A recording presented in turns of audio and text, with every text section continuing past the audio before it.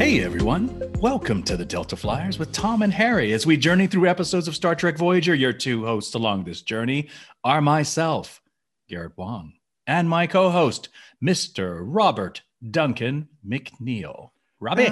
That's the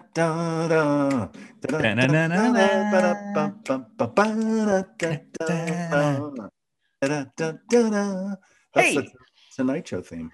Yeah, not everyone knows that, right? Because that's not, they don't do that anymore. That was the old Johnny Carson version. The new one doesn't have that background music? I don't know if they have that song. You know, I'm an older gentleman these days, Garrett, so I don't stay up for the Tonight Show. Do you remember Johnny, Ethan, Phillips, and I? Yes. So Neelix and myself, while filming Voyager, we would do our dueling Johnny Carsons. Oh, yes, you did. That's do you remember that? I remember that. Yes. Because one of the things that Johnny Carson would always say, he would say, I did not know that when he was talking to Ed. That's you know? right. And so I would walk up to Ethan Phillips and I would say, I did not know that. And so he would do his version and he would go, I did not know that. And so we would go back and forth and do our dueling Johnny Carson. Mine just kind of sounded like Casey Kasem a little bit, but that's okay. That's good. You know. It was good. I heard it. I heard exactly who it was. Thank you. Absolutely. Thank you. I've been adjusting my microphone. So I'm hoping that I have better sound. I've been told by the technical engineering department of the Delta Flyers that my sound has been a little lacking in quality. So I'm hoping for those of you out there listening to this that the quality is better. Speaking of technical things, we've switched sides. Do you want to explain that, Garrett? Yeah. Okay. So depending on who sends the Zoom invite, that person is always going to be on one side of the screen. And typically Robbie has always sent me the Zoom invite, but now that he's in Salt Lake, in the Utah area, he has not the best internet service right now. Yes, I'm kind of in a rural place that doesn't have great internet. Yeah. So we're depending on you, Garrett, to come through with the fast internet. Right. You're the one hosting. So we've switched sides. Yeah, it's basically a matter of making the upload reasonable, because if Robbie tried to upload this, it would literally take probably 5 days to upload this. It's really my internet. It's recording. So I think I'm going to go to I don't know if I mentioned this to you. You mentioned Tesla, right? You mentioned that Tesla has some type of internet. They're launching satellites with SpaceX, I guess, and all these rockets they're sending up. And they're creating their own satellite-based internet. If you're in a rural situation where you don't have great internet, you can have very high-quality internet. But I also read yesterday that Amazon is now launching their version of this internet. Wow. So they're going to have satellites so you can get your internet through Amazon soon. And that will be satellite based as well. So has the Tesla option been rolled out already, or is that still in the out? But it's kind of in a beta form. Beta testing form. Yeah. Okay. So you can buy the equipment, and you can get the service if you qualify for their beta testing or whatever, which we did. Yeah. So I'm thinking about doing it. Most of all, don't get confused because we're on different sides. For those watching the video, you may think that Garrett is me and I am Garrett, but that is not the case. We are still different people. Yeah, we wear the same hat, but we have the same hat on right now. There's a lot of things that could confuse you, but we are still different people, even though we switch sides. Yes. So please don't be alarmed. There's nothing to worry about. There has not been body swapping, no switching. There's no body snatching going on here. It's just we switch sides.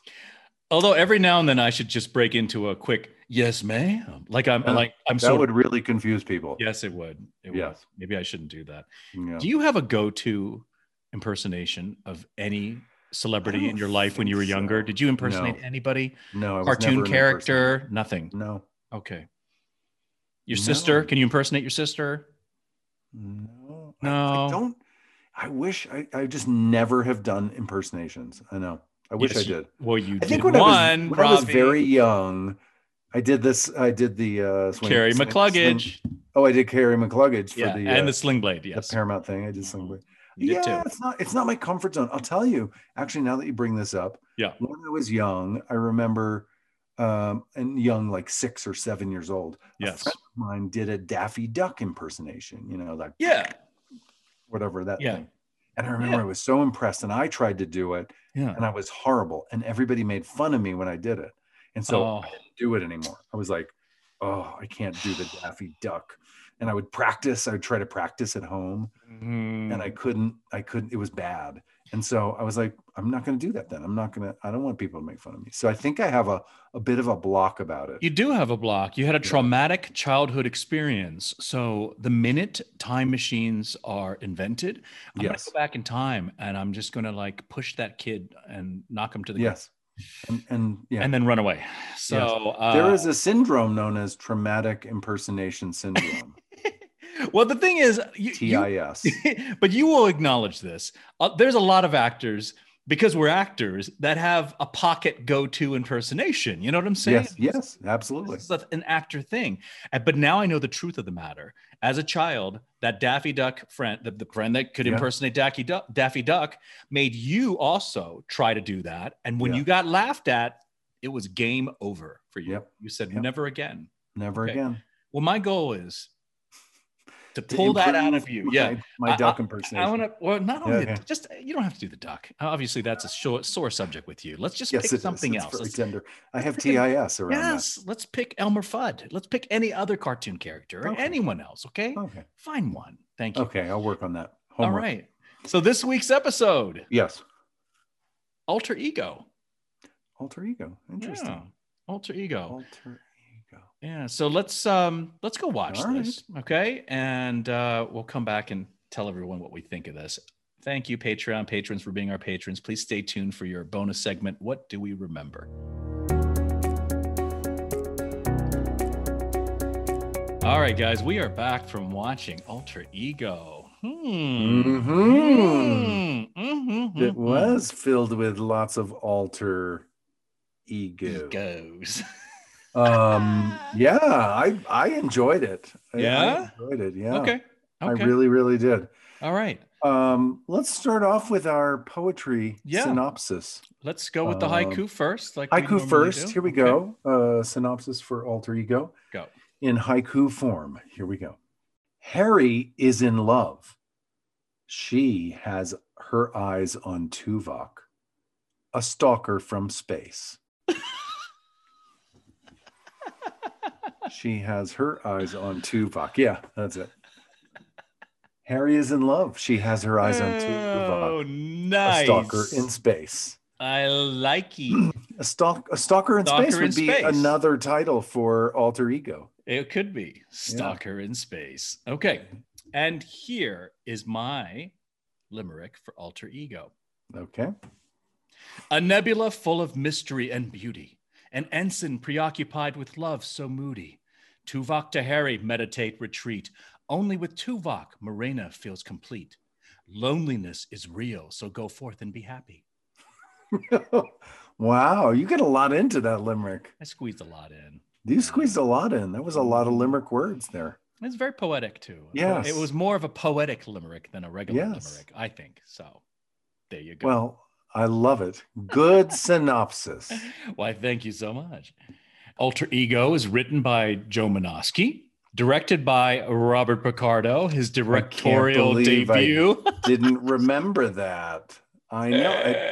At first I was like, because it was very interesting directing. Like there was a lot of shots that were, I noticed that before the credits came up. I was like, oh God, who directed this? Because there's some really interesting stuff already. Yeah. So I can't believe I forgot this was when he directed.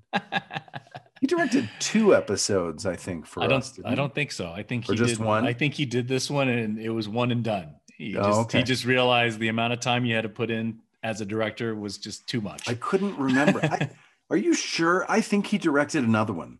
Really? Okay. I think so. Okay. Maybe. I do. Maybe. I feel like you were the only one that directed multiple Trek episodes. I felt like, other than Roxanne, right? Didn't she do? She only did one for she only did one for Voyager. Then she did a ton of Enterprise. She was like probably their busiest director. She did a lot of those. Okay.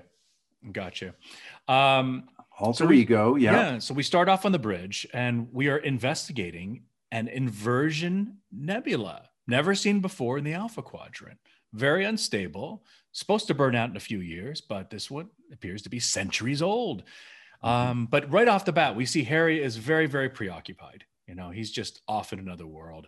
And interesting that everyone sort of pokes fun a little bit at Tuvok in this beginning scene where you and Chakotay and Janeway kind of share a look. Kind of give her a look. Yeah. Well, Janeway even has a line that I felt like, oh, this is such a foreshadowing. She says, beauty, and they're looking at this beautiful nebula. Just they've never seen this in the Alpha Quadrant. They even say something like, this kind of inversion nebula doesn't last long because it burns itself out. Correct. You know, it eats itself, right? Right. So she's looking at this beauty. It's so gorgeous. And she says, beauty and mystery, a tantalizing combination. Yeah. Sort of looks at everybody. And that's that. And then there's a cut to Tuvok, kind of, he says something about, you know, I can't relate to your feelings about beauty or something. But I knew immediately with that line and the way that it was cut, it's like, oh, this is going to be about Vulcan feelings and anyway.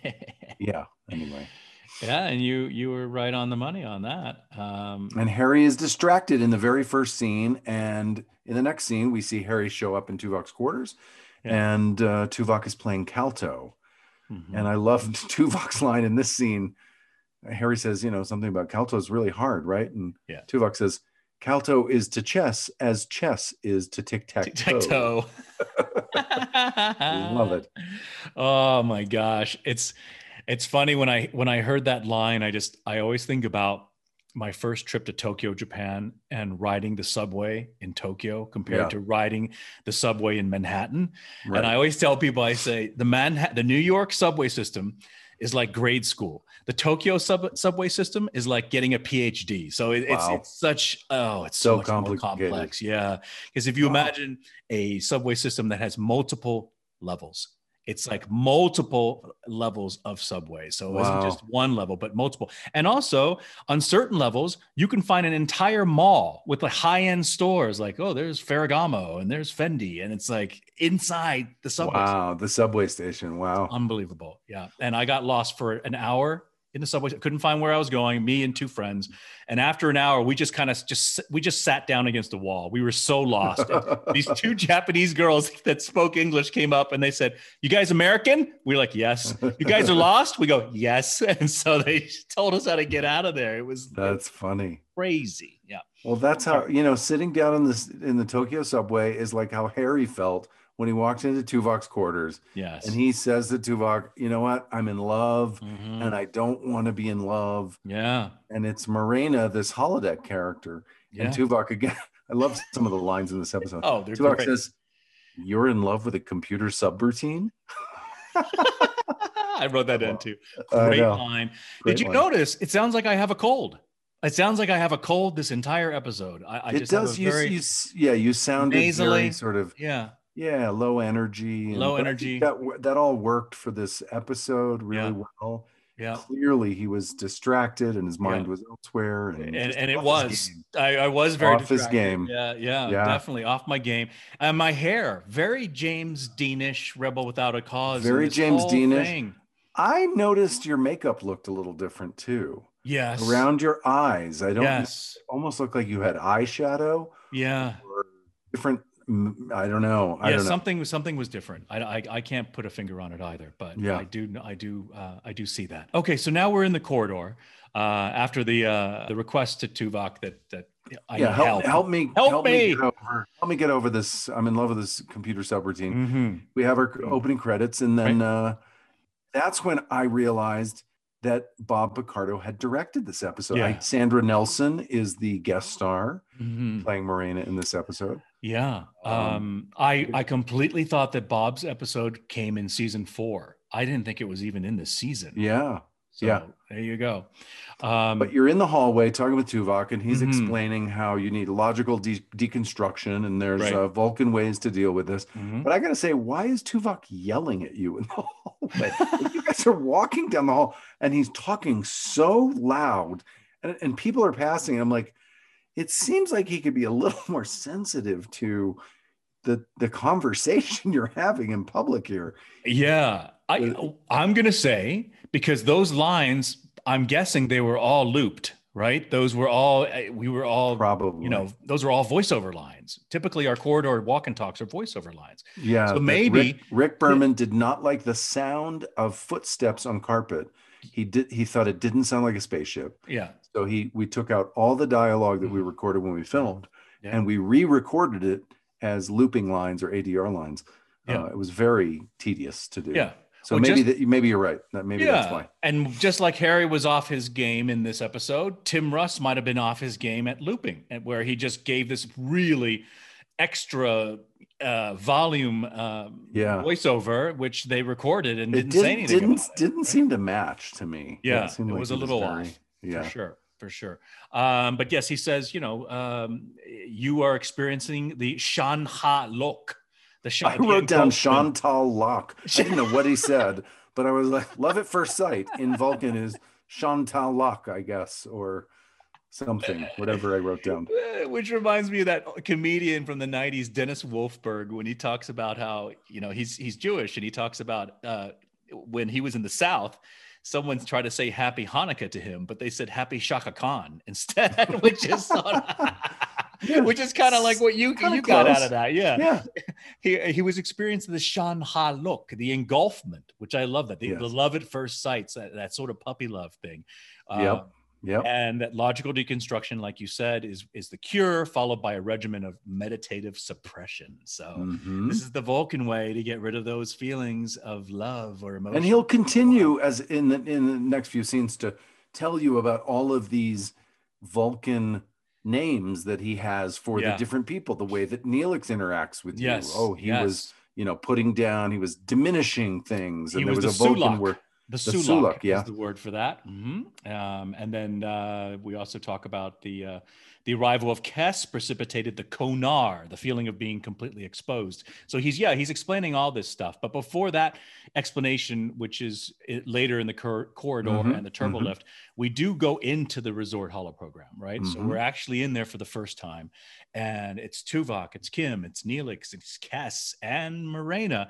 And my goodness, we see Kes in a bathing suit for the first time. I know. What? Everybody. This whole episode has lots of different looks for everybody. And on the holodeck, Neelix is there preparing for this big luau that everyone is supposed to attend. That's right. That night. That's right. And Morena's not around. She's out with Kes. We start the scene. She's been giving Kes hydrosail lessons, which I guess is like windsurfing lessons or something. I guess, something like windsurfing maybe, or something like that. Yeah. And Morena comes up and she asks Tuvok if he wants hydrosail lessons, and he says no. Right. I'd prefer a discussion, please. Yes.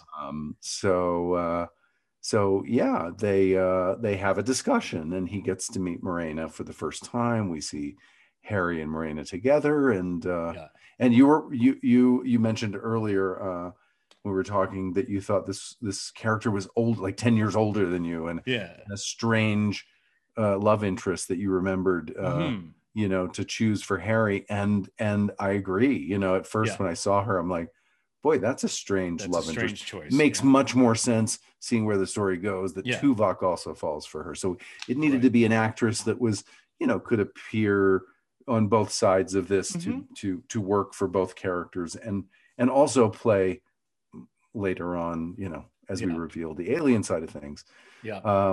Anyway, so he wants to talk. A good line, another great, because we talk about how many great one-liners are in this episode. Another great line is when Morena grabs Harry's hand and puts it on her pulled tendon or whatever it is, and her calf. Her calf, and Harry just, it's like a knot. Just the way he said it was just the way I said it. I acted. I like that. Oh, nice. There was some funny moments in this episode. Yeah, funny moments from you. Funny from Tuvok. Funny from Janeway. Funny from Paris and B'Elanna. Yeah.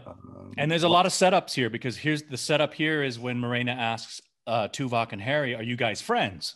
right? Yeah. And then Harry says yes, and Tuvok answers no. Right. Basically, I respect him, I admire him, whatever, but we're work yes. acquaintances. He says something like, I have fellowships. Yes. I have fellowship with people. I have other kinds of connections, but not in the emotional dynamic that you're describing. Correct. I don't have friendships. Yes, but foreshadowing here, because that whole yes no thing comes up again and again. Yep. Times, right. Yeah.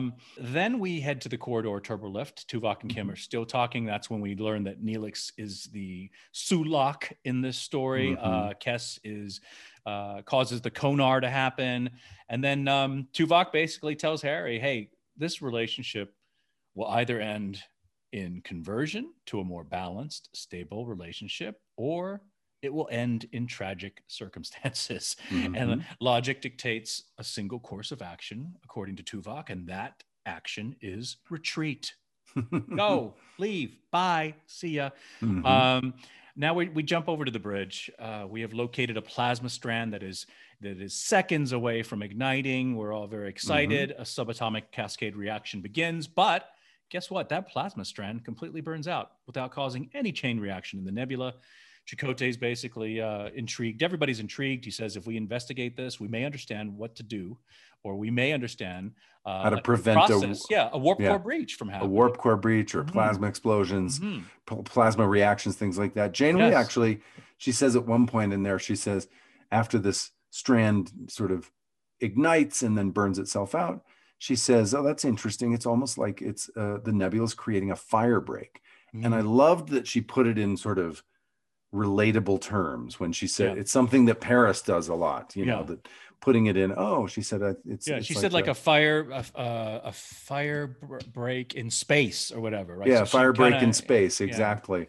And I love when our characters can do that sort of, take these complicated, sci-fi concepts and sort of put it into 20th century layman's terms. Exactly. Yes, exactly. So they're going to study this nebula. So everybody's excited. This nebula seems awesome right now. Right. Ha, ha, ha, ha, ha.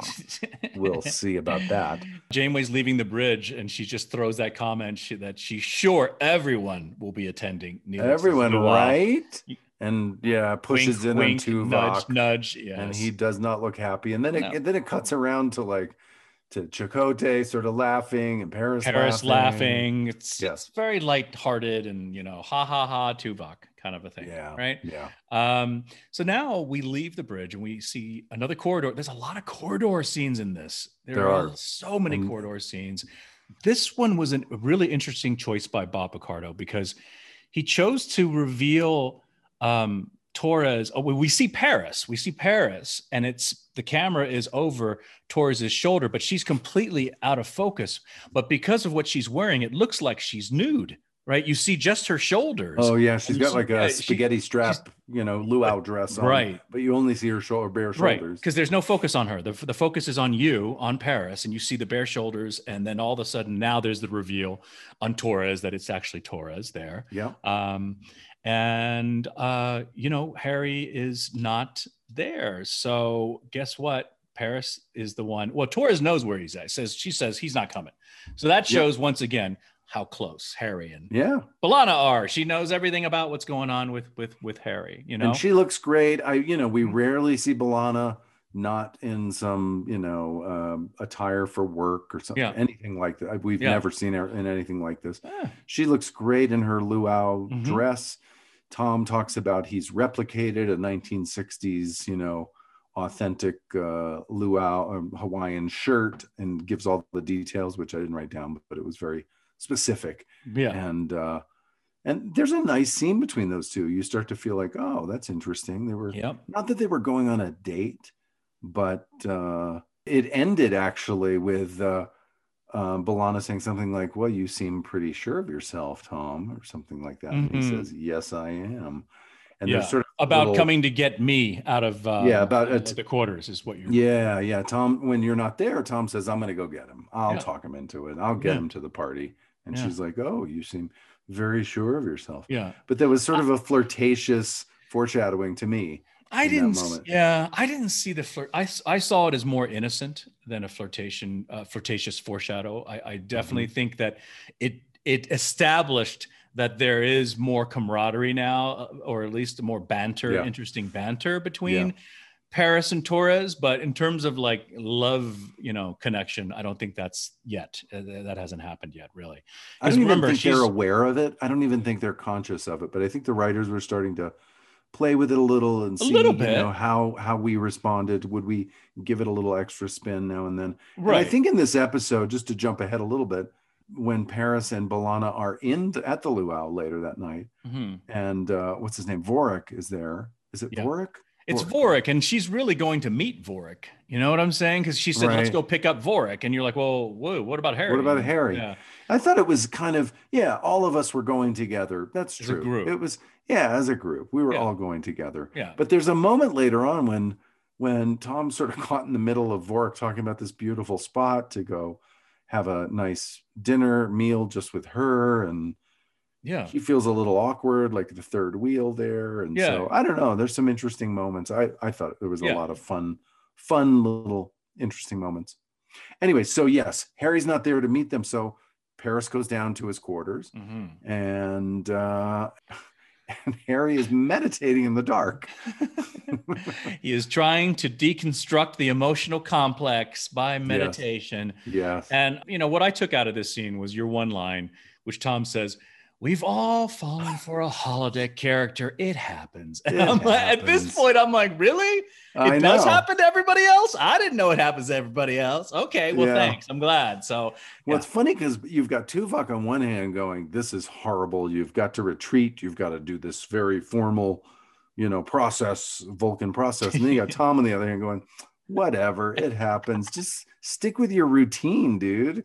He's like, it'll pass, stop stressing over this. It's almost like if you were to add more lines, Tom would have said, we've all fallen for a holodeck character. It happens. It's not the first time and it ain't the last, Harry. It's going to happen again to you. I mean, it's now there's a bit of normalcy to it, really. Yeah. And the more I thought about this, I sat there and I thought, okay, is Harry just bizarre and crazy for falling for a holodeck character? And I started thinking, if this really was the 24th century and the holoprogram was that advanced where you could see, touch, feel, hear a holodeck character, you could really not blur the lines between reality. Oh, absolutely. And the holodeck, right? I think so, because the holodeck's always there. You can go back and continue this relationship. Yeah. It's not like, oh, this is a game that will end at some point. Yeah. This is a never-ending sort of, story that you can participate in absolutely realistically. And but the hard part is I would think if you develop a relationship with a holodeck character, then you can't integrate that into the rest of your life. No. I was about to say real life, but correct. The holodeck is very real. It's very real. So anyway. Okay. Yeah, that's my takeaway too. We've all fallen for a holodeck character, Harry. It happens. See, awesome line number 3 so far. All right. So now we're back in the resort holodeck program, and there's a doc moment. The doc moment. Yes.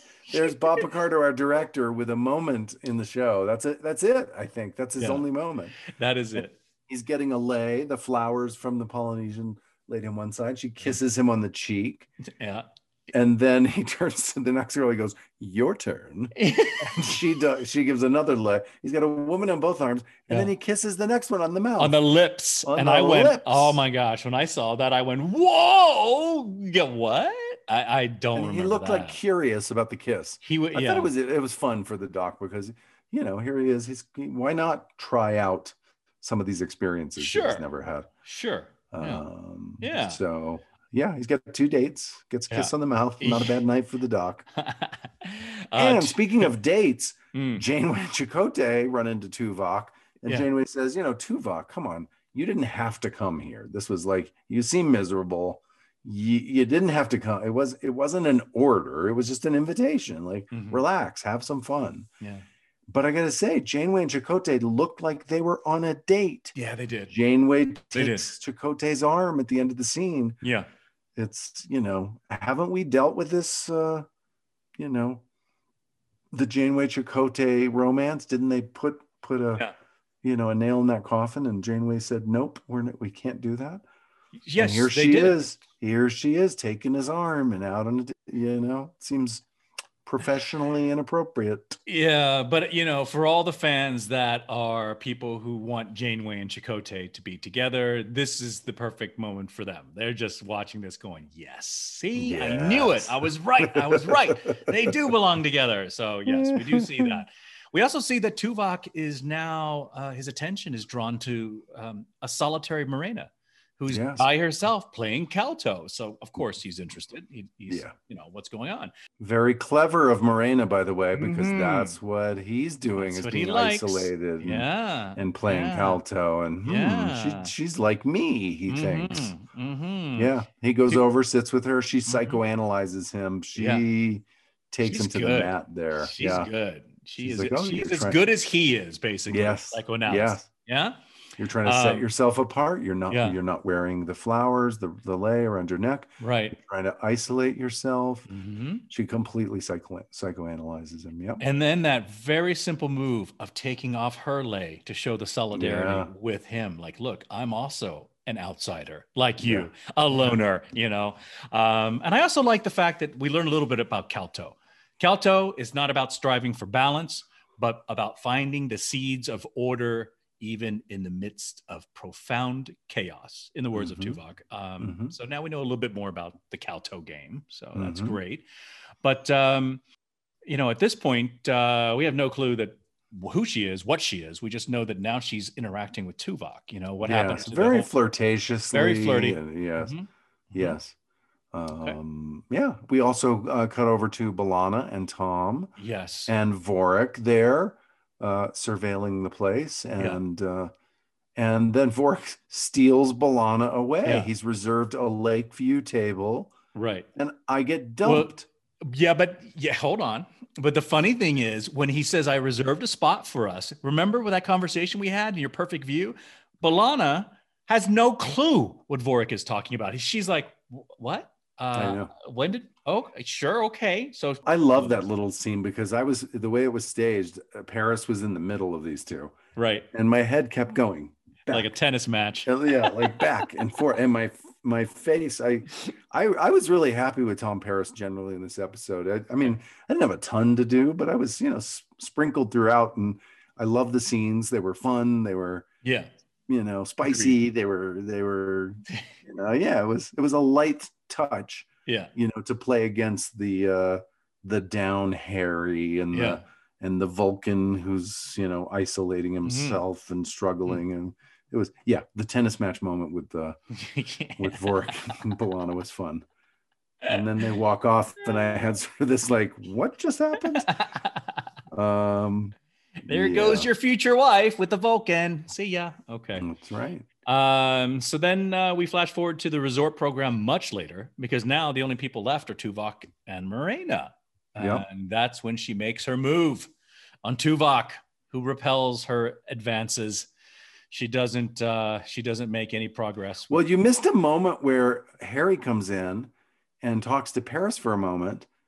And Paris and Paris is like, so B'Elanna just dumped me and Vorik. So I get dumped, and then you come in, or you walk to me, I think, or I walk to you, but we see each other, and I'm like, hey, let's go get some food or a drink or something, and you're like, no, you see Morena and Tuvok, no, I've got to go take care of something, and you dump me too. I do. So you got double dumped. I got double dumped at the luau, dude, and the doctor got double kissed, and I got double dumped. It was not a good night for Paris. This is an episode of people liking other people and not getting any response from it. So basically, Vorik in love with Torres, but not really getting anything from Torres. No. Morena, or Harry in love with Morena and not really getting anything from Morena. And Morena in love with Tuvok and not getting. So it's unrequited. Is it unrequited or unrequited? I don't know how you. Unrequited love. Unrequited love. But the doctor got all the requiting. He got double kicked.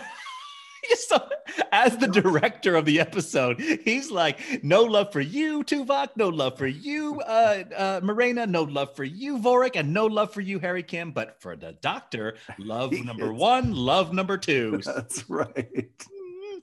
Oh my goodness. Yes. Yeah. The perks of being the director. The perks. Yes. So Harry goes over and is not happy. No, not at all. No. And he leaves. He just kind of storms out, takes off the lei. He's gone. Yeah. And Tuvok and Morena stay. They're the last ones at the party.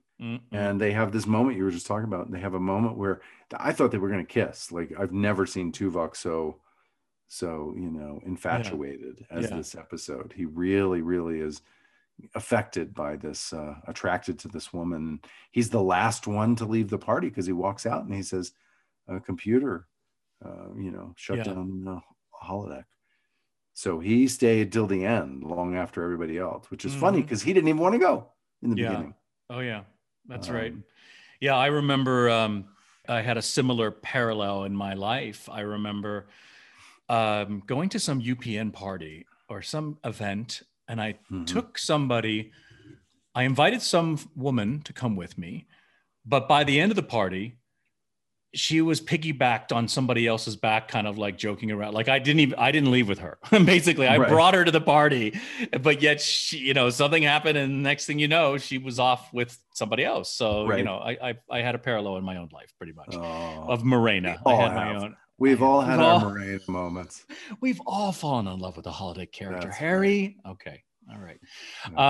We go back to the bridge. Now we're figuring out the dampening field that we have noticed occurring in this nebula, this evidently naturally occurring dampening field. Yes, and it's still so beautiful. Everybody thinks it's gorgeous and it's stable. It's long lasting, this thing. And then we want to get a little closer to a part of it. I can't remember. Janeway wants to go. I think we're leaving now. I think she says we're done. We've seen this enough. We got to get away from it. Yeah. Oh, okay. So she's like, let's get out of here. She turns to Barrow, warp 3 or whatever she says. Right. Harris can't get any propulsion. No propulsion. Nothing. No. Done. So she sends Harry down to engineering to help B'Elanna because she asked B'Elanna what's going on, right? Yep. So Harry goes down there, but he is so preoccupied. So B'Elanna basically... B'Elanna and Vorik. Yeah, B'Elanna. They figure it out, those nutty kids. That's not a good coupling. You know why, Robbie? Because how we do the hybrid name, right? So B'Elanna and Vorik becomes Boric, which is close to boring. Okay, boring, Vorik. You don't want that. No. Or Vorana. That doesn't sound right. No. Right? No. Okay. All right. So yes, in engineering, they discover that there's a failure in the computer pathways, and they have all this tech talk, and then Harry pipes in, and he's like, "Hey, I think there's a failure in the computer pathways." Yeah, she's like, I just that's said what that. Harry, just go home. Yeah. So that's what he did. He cannot get her off his mind. He says, I cannot stop thinking about her. Nope. So he heads to his quarters. He's in the turbo lift, headed to his quarters, tells the computer, take me up to wherever, deck, whatever. And he's like, computer, pause. No, take me to the holodeck. Changes his mind. Yeah. Heads down to the resort.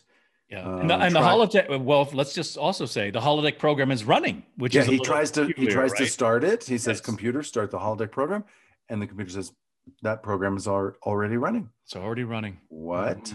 What, Harry? Oh, yeah, he finds Morena playing Calto. And I like how Bob shot that, because you see Morena playing the Calto. You don't see Tuvok sitting there because of that high back chair that he's or that sofa thing that he's on, whatever he's sitting on. You don't see that he's there.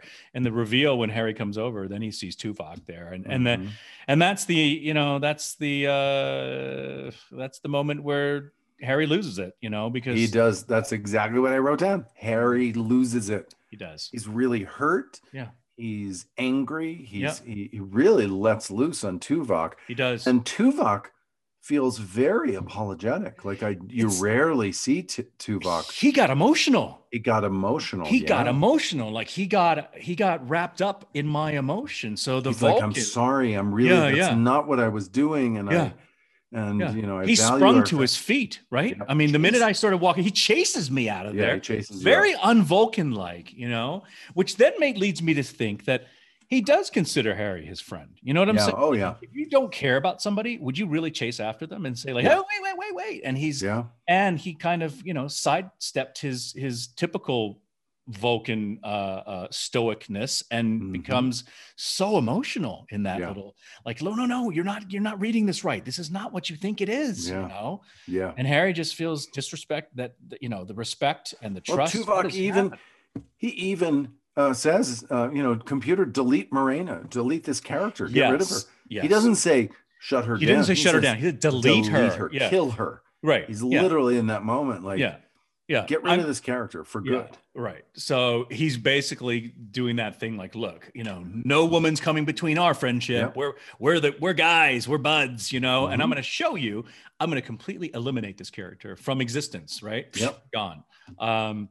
And Harry doesn't buy it. Harry's like, that's great that you did that, but it doesn't help. It doesn't help the situation. The damage has been done. That's right. Sorry, but you have disappointed me. Bye-bye, Tuvok. So he leaves. We go back on the bridge now.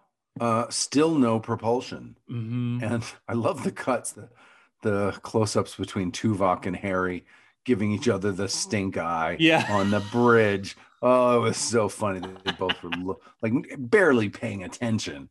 And finally, B'Elanna says something like, "Oh, I got the aft thrusters to respond. It's going to be slow, but we can get away from here really slowly. Like, it might take us till tomorrow." And the stink eye shots were funny. The stink eye shots, they were great. We jumped from the bridge to Tuvok's quarters. Tuvok walks in, and lo and behold, Morena is there, wearing the same color uniform as Tuvok and the mobile emitter from the doctor, right? Yeah, and she says she downloaded her program into sick bay, and then took the doctor's mobile emitter, and that's how she got there.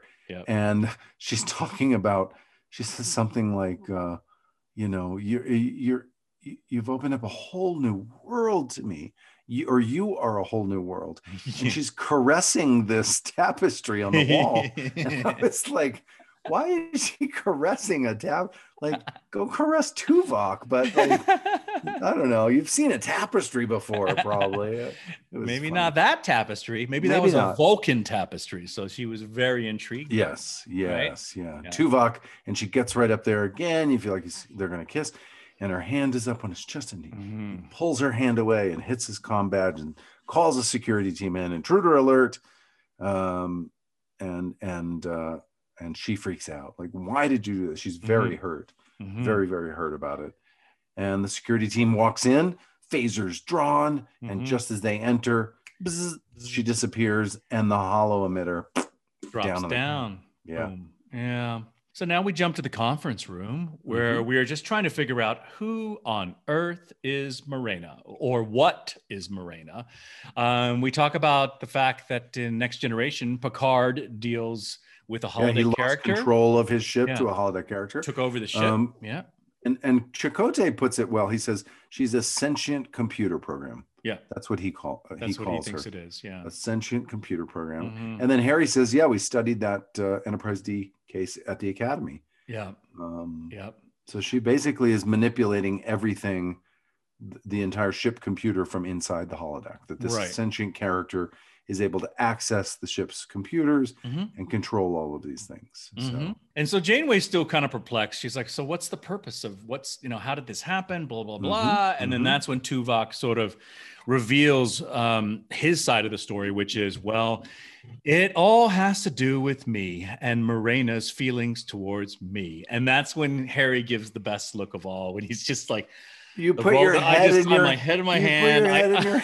You were like so defeated, and oh god, it was great. It was like, great, yeah, she's in love with you. Thanks a lot. I went to you for help, and now she falls in love with you, my mentor. It was a good moment. It was a good moment. And Bob Picardo captured that moment brilliantly. So that was good. And Harry also says at the end of the scene, he says, she first appeared the day that we got to the nebula. Right. So this nebula has something to do with it. I love how I picked my background as a bit of a nebula, and I had no clue that there was a nebula involved in this episode before. I know, started. and I've sort of got and you got a that bulbous little nebula light like thing, even though it's the caretaker, but it looks nebula like. Yes. Yeah. So now we go back to holodeck 1, where it's Tuvok, Paris, and Torres, who have been sent there by Janeway to figure out what the heck's going on. Yes, phasers drawn. Yeah, they phasers enter drawn. And the program. That's so quiet and creepy.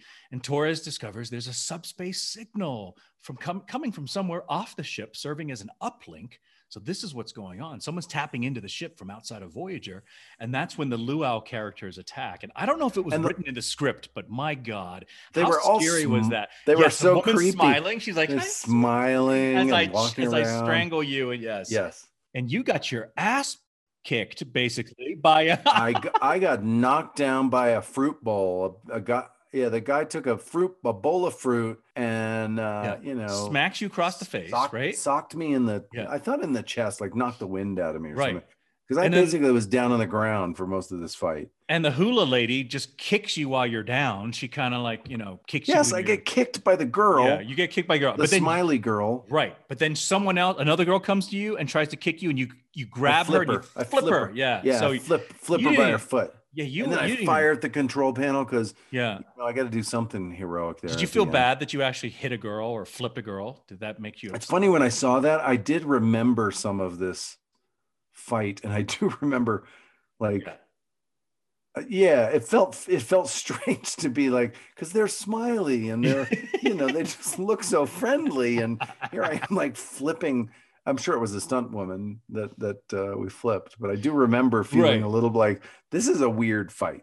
It was not a normal fight. And I also think it's extra creepy because if you think about the collective consciousness of anybody who watches this show, most Americans have made a trip to Honolulu. They've experienced Hawaii. A lot of Americans have, and they know what the luau is like, and they know how pleasant and kind and smiling and relaxed the Hawaiian people are, how gracious they are, and that really feeds into this creepiness of this scene, because never in your life would you expect a Hawaiian luau hula woman or fire dancer guy to go crazy and try to kill you, right? So I definitely felt a little creeped out watching this whole thing.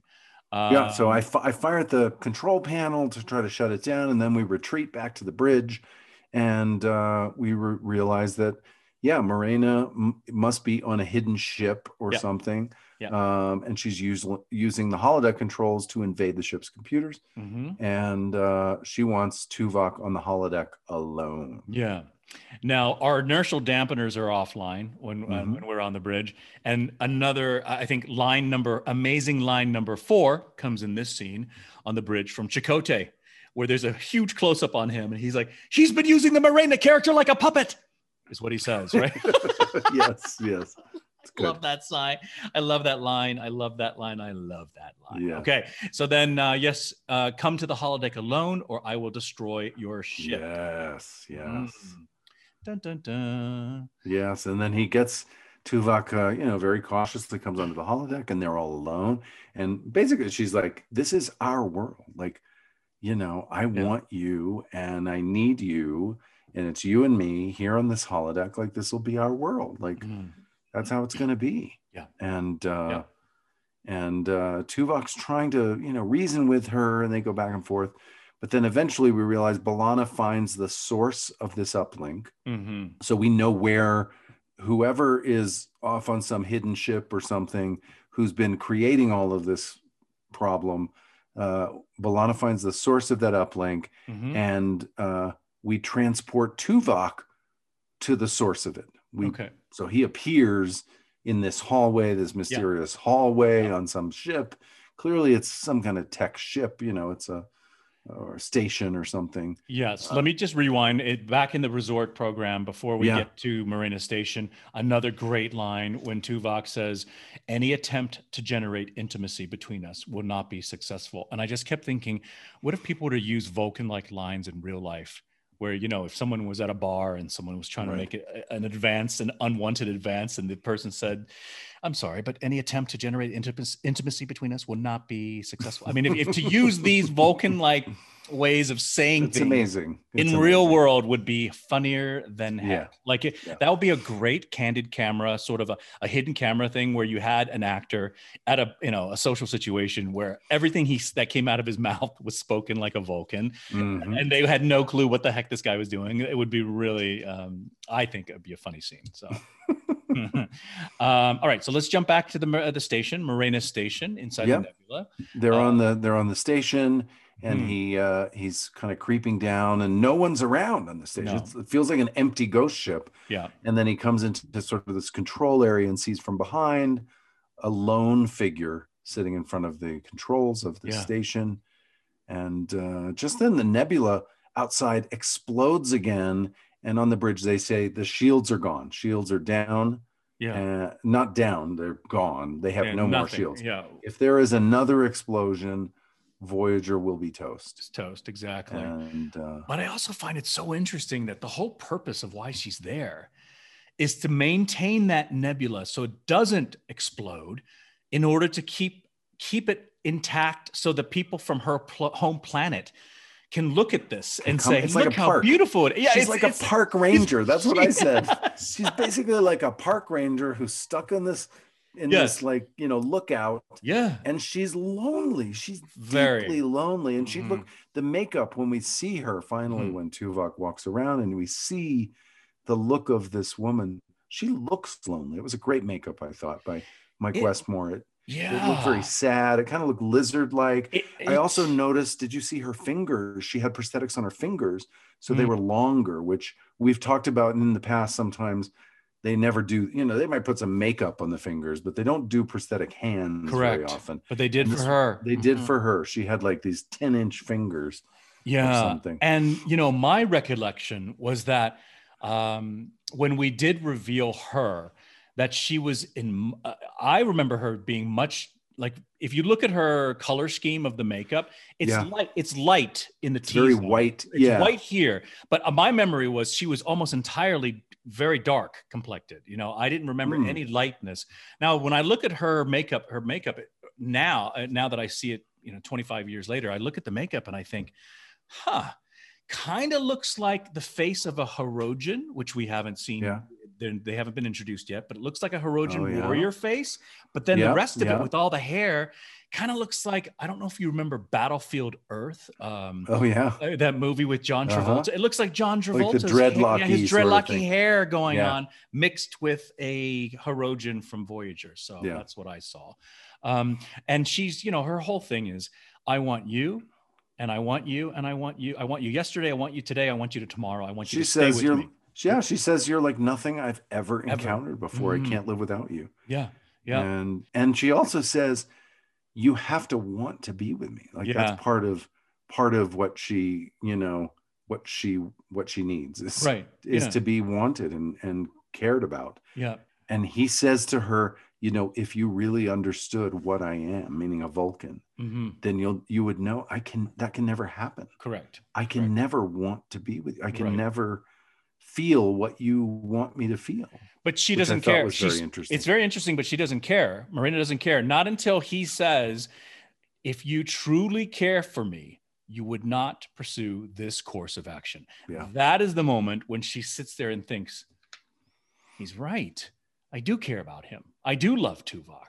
If I truly love him, why would I cause this havoc and craziness and upheaval in his life just because of my love for him? If I really love him, I'm going to let him go. And so she does do that. And that's, thank goodness for all of us. And I think that when we come back to the bridge, the only person who really played that moment, was invested in that moment was Torres. Torres is the only one that she's like, because she's breathing that sigh of relief because we had no shields. We were one step away from annihilation, right? But I felt that, the way I played, everyone else's reaction was very kind of flippant or almost like, oh, we're alive. It wasn't, there wasn't that gravitas there. And I felt like you could track it with Torres's reaction. But I wish I had reacted a little bit differently. So that's kind of a bit of a do-over for me. Yeah, for sure. So Tuvok goes back to, he convinces her to let the ship go, and he goes back to his routine, playing Calto, and we're back on the holodeck, and we see Tuvok inviting Harry to learn Calto. And he apologizes. Says, "I failed to respect the complexity of your emotions." Right. They sit down to play Calto, and then a cute holodeck girl comes over as the two of them sit there. The two friends sit down. Yeah. She says, "Hi, may I join you?" And they both in unison go, "No." Oh, right. It shows everything is copacetic. It's all good. We're now both saying the same word at the same time. Because earlier it was me saying yes, Tuvok saying no. Then are you guys coming to the luau? Harry saying yes, Tuvok saying no. And now it's Tuvok and Harry in unison saying no together. So all is good on Voyager. There you go. What is your theme for this episode? Wow.